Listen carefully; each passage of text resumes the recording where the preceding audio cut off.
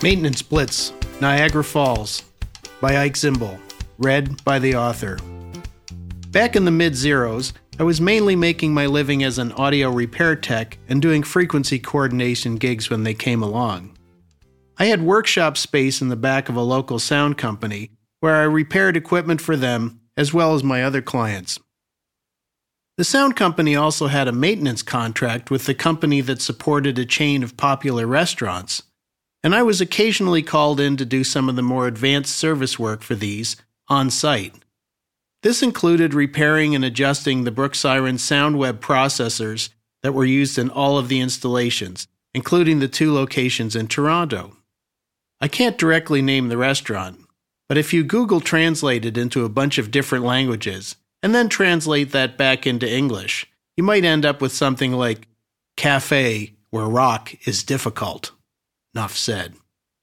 Somewhere along the line, a maintenance protocol was introduced by the company in Florida that we worked for on the restaurant file. This included a long list of items to check, such as all components and all speakers, and a really long list of things to clean, especially displays and other TV monitors. One day, the VP of my host company came to me and said that they'd been booked to do one of these maintenance blitzes at the Niagara Falls location, and was I available to go out at the same time and do some higher level stuff. I don't recall the exact tasks, but there was something that involved the SoundWeb installation, which required getting the SWB file from HQ in advance, and something electrical, like changing a plug or a fan in an equipment rack. I said sure, and we set a date. Now the VP, who we will call VP, was a young guy, and his crew were also young guys. So it was decided on their end that the most effective way for them to be all present and accounted for at the restaurant at 7 a.m. on the appointed day was for them to go out to Niagara Falls the night before and have casino night. Me, I had to get up at 5 a.m. and drive out the day of. Having done that, I met up with the guys just before 7, and we proceeded to make our way into the restaurant. This was a bit weird right from the get-go, as the restaurant was in a mall concourse just off the main drag, and when we got there, the sliding glass doors that opened onto the concourse were open about a foot. We let ourselves in, expecting to meet someone from the restaurant management, but that didn't happen. Instead, we could see through the swinging doors that the kitchen staff were hard at work preparing their 5,000 pounds of French fries for the day, the front door having presumably been left open so that they could enter. In any case, the protocol for the maintenance blitz was that you had to call HQ in Florida the minute you were on the premises and get them to start the clock. VP did the honors. We're in at 7:02. This kind of felt like we were Brad Pitt and crew in Ocean's 1 Million, or whatever the last installment was. And with that, the guys fanned out and started furiously cleaning every display in sight. This left VP and me free to search for the tech room equipment racks so I could get started on the work that I'd been hired for. We searched the bar area where we'd entered. No luck. Then, the adjacent dining area. Still no luck. Finally, we found a mezzanine area overlooking the dining room. This consisted of an open-plan office and included 2 7-foot equipment racks holding all the AV gear. Bingo! Except, the equipment didn't match what we'd been told to expect, and there was a laser-engraved panel at the top of each rack proudly proclaiming that the equipment had been installed by the company that I had managed in the 90s, who weren't the installer on any of the other locations.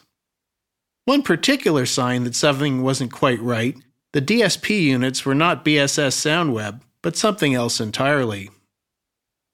At that point, VP got back on the phone to HQ to try and find out what the heck was going on. This left me with absolutely nothing to do but play tourist, so I wandered over to the one window in the office to see what I could see. This window happened to be a tall, narrow one, about a foot wide, so it didn't exactly offer a panoramic view of the falls, but I could see them if I looked in that direction.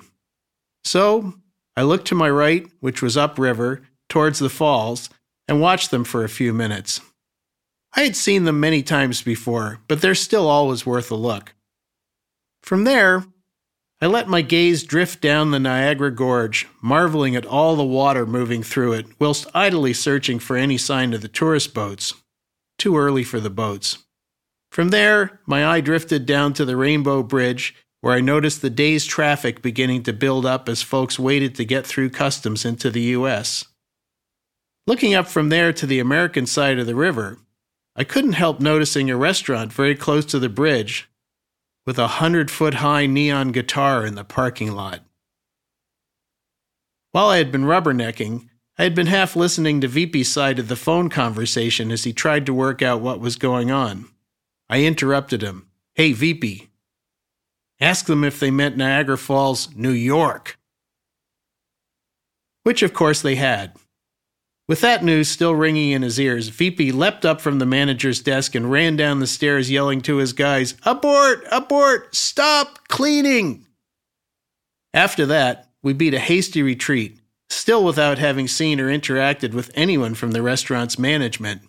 To this day, I wonder if they noticed that some of their TVs were looking particularly fine when they opened later that day.